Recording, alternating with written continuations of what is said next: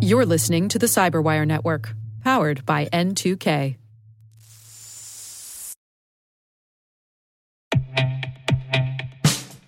And now, a message from Cyberbit. Mastering cybersecurity is like mastering a sport. You build muscle memory through rigorous practice, then you train as a team to foster cohesion while operating under pressure. Like athletes, cybersecurity professionals thrive on hands-on simulation. But traditional courses, certifications, and open-source labs won't build you a winning team. You need Cyberbit.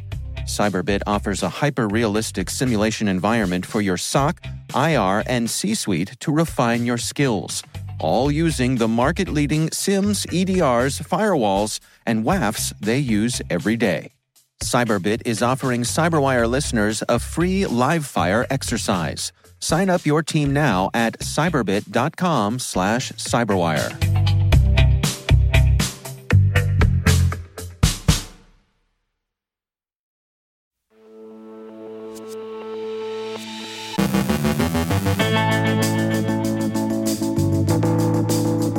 Russian government agencies are buying VPNs. CISA and its partners warn about the Karakurt extortion group. Clipminer is in the wild. GootLoader expands its payloads and targeting. Karakurt has the latest on fraudsters imitating law enforcement.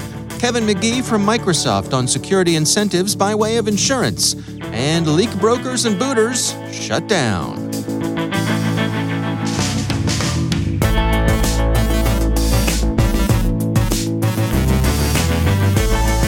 From the Cyberwire studios at Data Tribe, I'm Dave Bittner with your Cyberwire summary for Thursday, June 2nd, 2022.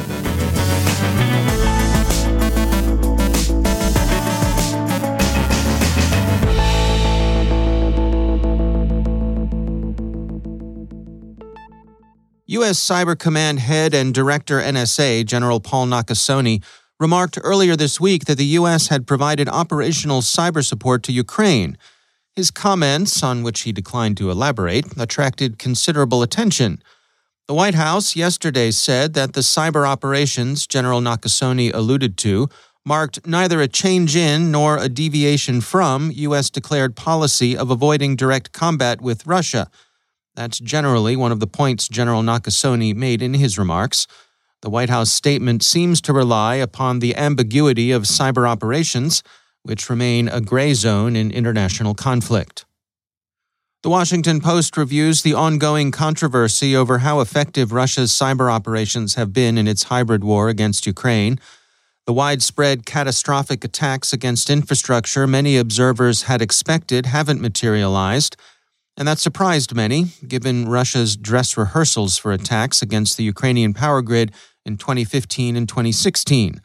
Those were apparently successful proofs of concept, but they haven't been repeated in the present war. The most significant cyber action was the successful disruption of Viasat ground stations, but the effects of that attack were quickly made good. Some observers see Russian failure, others Russian restraint. Still others see a different choice of objectives by Russian strategists. ESET's most recent threat report sees a conflict marked by hacktivist and criminal activity and sees the immunity from cybercrime, especially that Russia has largely enjoyed, as having significantly eroded. The Cyber Peace Institute this morning released a study of the conflict in cyberspace, concentrating on critical infrastructure in Ukraine and the Russian Federation, essential for the survival of the civilian population and civilian objects, which are all protected under international humanitarian law, and targets outside of those two countries that have been impacted by cyber attacks as a result of the war and its associated economic and geopolitical context. The researchers concluded that while cyber attacks aren't playing a major role in tactical advances of either side, cyber attacks are used as a means of destruction, disruption, and data exfiltration. In addition to the widespread use of disinformation, they've led to the destabilization of cyberspace. They say the conflict has seen a number of cyber attacks on critical infrastructure, such as communication services and electric power stations, in violation of international humanitarian law. They point out that so-called hacktivist collectives have played a significant role during this conflict, with the primary type of attack undertaken by these actors being hack and leak-style attacks by anti-Russian actors and denial-of-service attacks on Ukrainian allies by pro-Russian actors. Also, the energy, mining, and financial sectors are seeing significant numbers of attacks, both in Ukraine and Russia, as governments across the world impose or increase sanctions. And beyond traditional means of propaganda, cyber attacks are being used to spread disinformation and control the flow of information relating to the war. Russia's government apparently is purchasing VPN services not to subvert them, but rather for its own use. Top 10 VPN reports that since the invasion of Ukraine, 236 official contracts for VPN technology worth over $9.8 million have been made public since the invasion. State institutions and companies regulated by public procurement law based in Moscow spent more than any other region, totaling 196 million rubles, that's about $2.4 million. The users are either government agencies or established corporations, and they're purchasing VPN services to retain access to sources of information that Kremlin-imposed censorship has otherwise rendered inaccessible. CISA, the FBI, the Department of Treasury, and the Financial Crimes Enforcement Network have released a joint cybersecurity advisory on the Karakurt data extortion group, a gang that extorts its victims by threatening to dox them with stolen information. Karakurt is opportunistic and gives no appearance of favoring any particular sectors as it selects its victims. The gang is also a player in the C2C market, where it either purchases stolen login credentials, relies on the cooperation of criminal partners who've already compromised victims, or buys access from third-party intrusion broker networks. The data compromises Karakurt uses to threaten its victims are sometimes genuine, but often smoke and mirrors, sometimes recycling data from old, known compromises. The payments Karakurt demands can be as high as $13 million, the record reports. CISA and its partners advise against paying the ransom. Apart from the general good sense of avoiding feeding a bandit economy, in this case, CISA thinks Karakurt isn't close to being as good as its word. The gang seems to hang on to the information it steals and doesn't destroy the information as it promises. Symantec's Threat Hunter team, a part of Broadcom Software, has released a blog post detailing their discovery of a cybercriminal operation utilizing malware tracked as Trojan.Clipminer. The threat actors behind this operation have made an illicit profit of at least $1.7 million from the use of this malware in cryptocurrency mining and theft via clipboard hijacking. The malware is believed to spread through Trojanized downloads of cracked or pirated software. Researchers suggest that Clipminer may be a copycat or evolution of another crypto mining Trojan called CryptoCybule, as there are many similarities between the two. eSentire this morning published an update on GootLoader, a malware loader whose operators use search engine optimization poisoning to distribute iced ID malware as its payload. GootLoader is offered as malware as a service, and it's being adapted to handle other payloads. A law firm, eSentire says, has been among the recent victims. And finally, the US FBI, the Belgian Federal Police, and the Netherlands National Police Corps seized and shut down 3 criminal sites: WeLeakInfo.to, IPstress.in, and OVHBooter.com. WeLeakInfo billed itself as a search engine that could be hired to sift through illegally obtained and dumped data. The other 2 were DDoS for Hire services. Good riddance to all 3 of them, and bravo for some good cyber police work.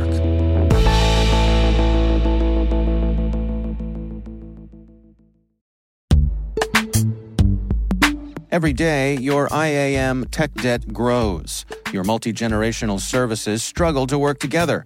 Building an identity fabric can fix this. It makes all your identity tooling stronger and allows you to connect any app to any service you want to use, with zero coding, zero maintenance, and zero app downtime. Strata's identity orchestration platform separates the identity logic from your applications, so you can optimize existing IAM tools and manage them in a single control plane. Now, every vendor, standard, and architecture work together. In short, building your identity fabric means you can secure your non-standard apps, keep your complex access policies, retire outdated IDPs, and modernize in record time. So build your fabric with Strata Identity and get rid of tech debt for good. Visit strata.io/cyberwire, share your identity priorities, and receive a pair of AirPods Pro. Offer valid for organizations over 5,000 employees. Connect today at strata.io/cyberwire.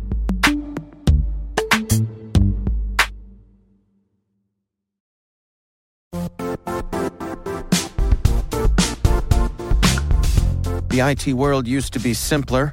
You only had to secure and manage environments that you controlled. Then came new technologies and new ways to work. Now, employees, apps, and networks are everywhere. This means poor visibility, security gaps, and added risk. That's why Cloudflare created the first-ever connectivity cloud. Visit cloudflare.com to protect your business everywhere you do business.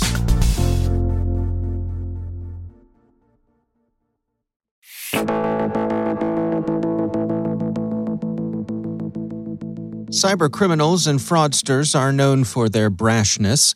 Carol Theriault files this report about a disturbing trend of baddies imitating law enforcement. Well, there seems to be no end in sight of people wanting to make a quick buck by considering to scam some innocent person into handing over their life savings. We have seen romance scams and targeted phishing scams. We've seen disaster recovery scams and health scare scams and business email compromise scams. But I have recently seen a number of scams involving fake police. So say a police officer calls you, identifies themselves, and then explains that they think you were targeted in a financial fraud campaign. While they're talking, you might even look up their name and find out that they do indeed exist.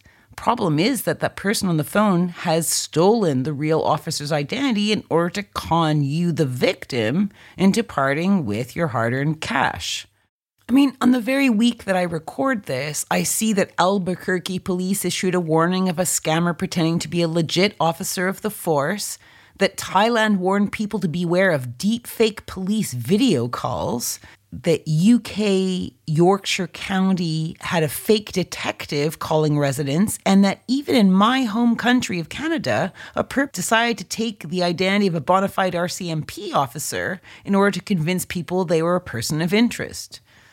And this happened last year in the UK, an elderly woman gets instructions to take cash and iPhones to locations around Gloucester and leave them there. The perps, pretending to be cops, told her the cash and phones were needed for a police investigation and would be collected by officers. Now, this seems to be too far-fetched to be true. To me, and probably to you, listeners of the Cyberwire. But the thing is they often target people who are vulnerable, less informed, or perhaps older. People who have a smaller social circle of connected individuals, who have cash reserves, and a deep desire to do the right thing, which includes assisting the authorities upon request. The so-called cop reels off high-level information, stuff typically gathered from a public record, just to establish authority and credibility with the victim. And this approach is insidious to me. Targeting the more vulnerable in our society by swooping in to grab their nest egg leaves the victim where exactly? Upset, afraid, and don't forget, with no financial reserves. And listen, I work in tech and I can barely keep up with all the plethora of scams. So how is your typical everybody supposed to be vigilant, especially if they're in their golden years trying to enjoy themselves? Scams like this make my blood boil because they just feel rotten. So dear listeners, may I ask that you look after your elders, particularly those that like to dabble online, maybe share too much on the socials, have really easy to crack passwords, and especially those that assume that everyone out there is a super kind soul. Because it turns out there are few tiny rotten apples out there, and they're looking for someone exactly as I've just described. This was Carol Theriault for the Cyberwire.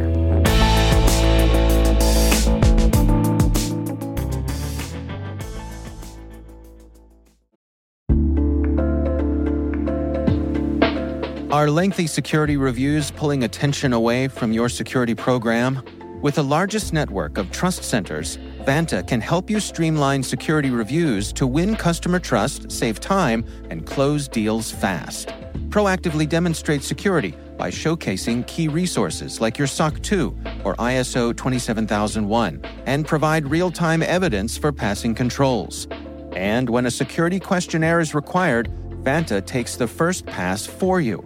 Visit vanta.com/cyber to take a self-serve tour. That's vanta.com/cyber.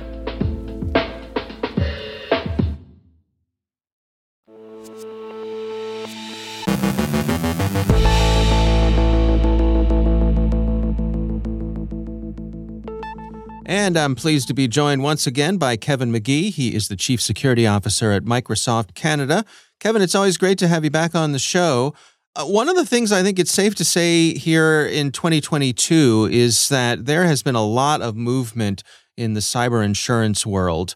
Some of it's been reactive, some of it's been proactive. I just want to check in with you on some of the things that you've been tracking with the folks that you interact with.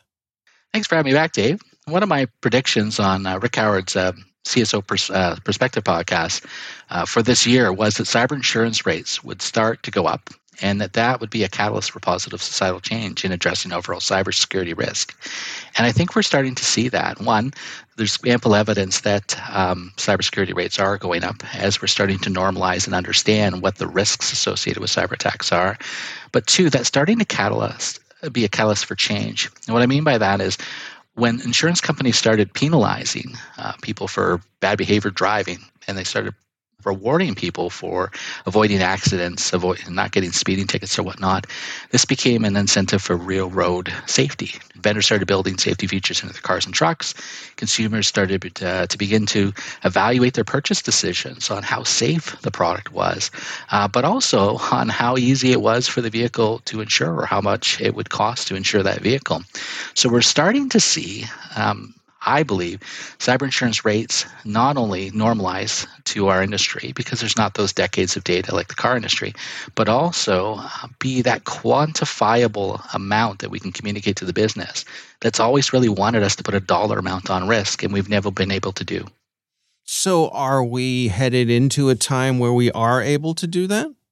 I think so. I think we're getting there, and it's just in a year-over-year accumulation of data. So we're seeing as ransomware is becoming much more rampant. We're seeing the double tap where there's extortion really driving the amounts that security insurance companies are paying out increase. So in 2021, U.S. insurance carriers are reported to have increased direct written premiums by 92%, according to the Wall Street Journal last week. So that's up considerably over the 65% from the previous year and 47% in 2019. So these premiums are starting to be raised. We're also seeing that the insurers are covering less and less. So you have to maybe have 2 or 3 different policies to cover what you had previously before. So what this is driving is greater discussions between the security teams and the business. It's finally that catalyst to really have a CFO level, board level discussion about enterprise risk and what the true value of that risk is. And again, I feel it's starting to put a number on what the cost of doing or not doing things within your organization to be cybersecure are. And a great example of that is a lot of insurance companies are asking that basic security controls be put into place, such as multi-factor authentication. This is driving real-world action.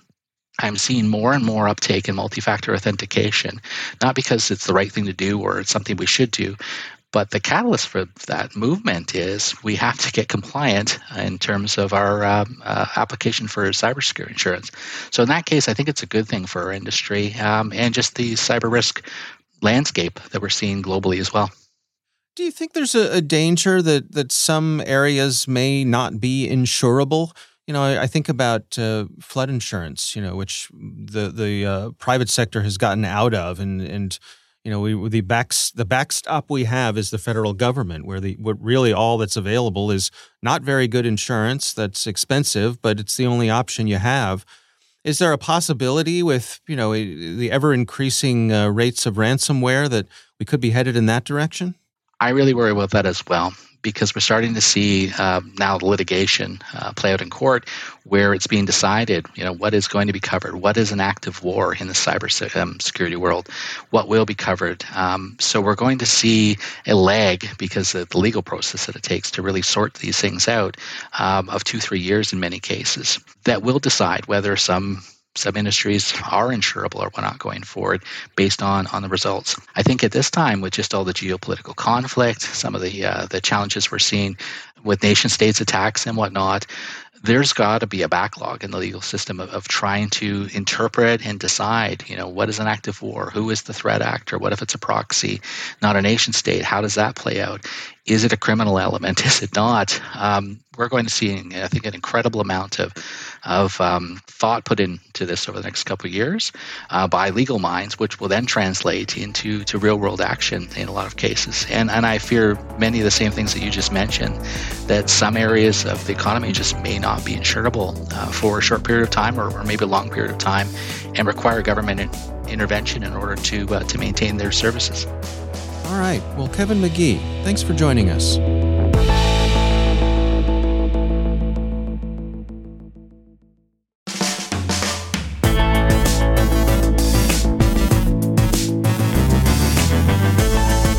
And that's the Cyberwire. For links to all of today's stories, check out our daily briefing at thecyberwire.com.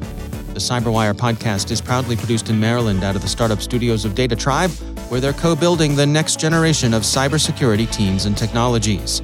Our amazing Cyberwire team is Rachel Gelfand, Liz Irvin, Elliot Peltzman, Trey Hester, Brandon Karpf, Eliana White, Puru Prakash, Justin Sabi, Tim Nodar, Joe Kerrigan, Carol Terrio, Ben Yellen, Nick Valecki, Gina Johnson, Bennett Moe, Chris Russell, John Petrick, Jennifer Iben, Rick Howard, Peter Kilpie, and I'm Dave Bittner.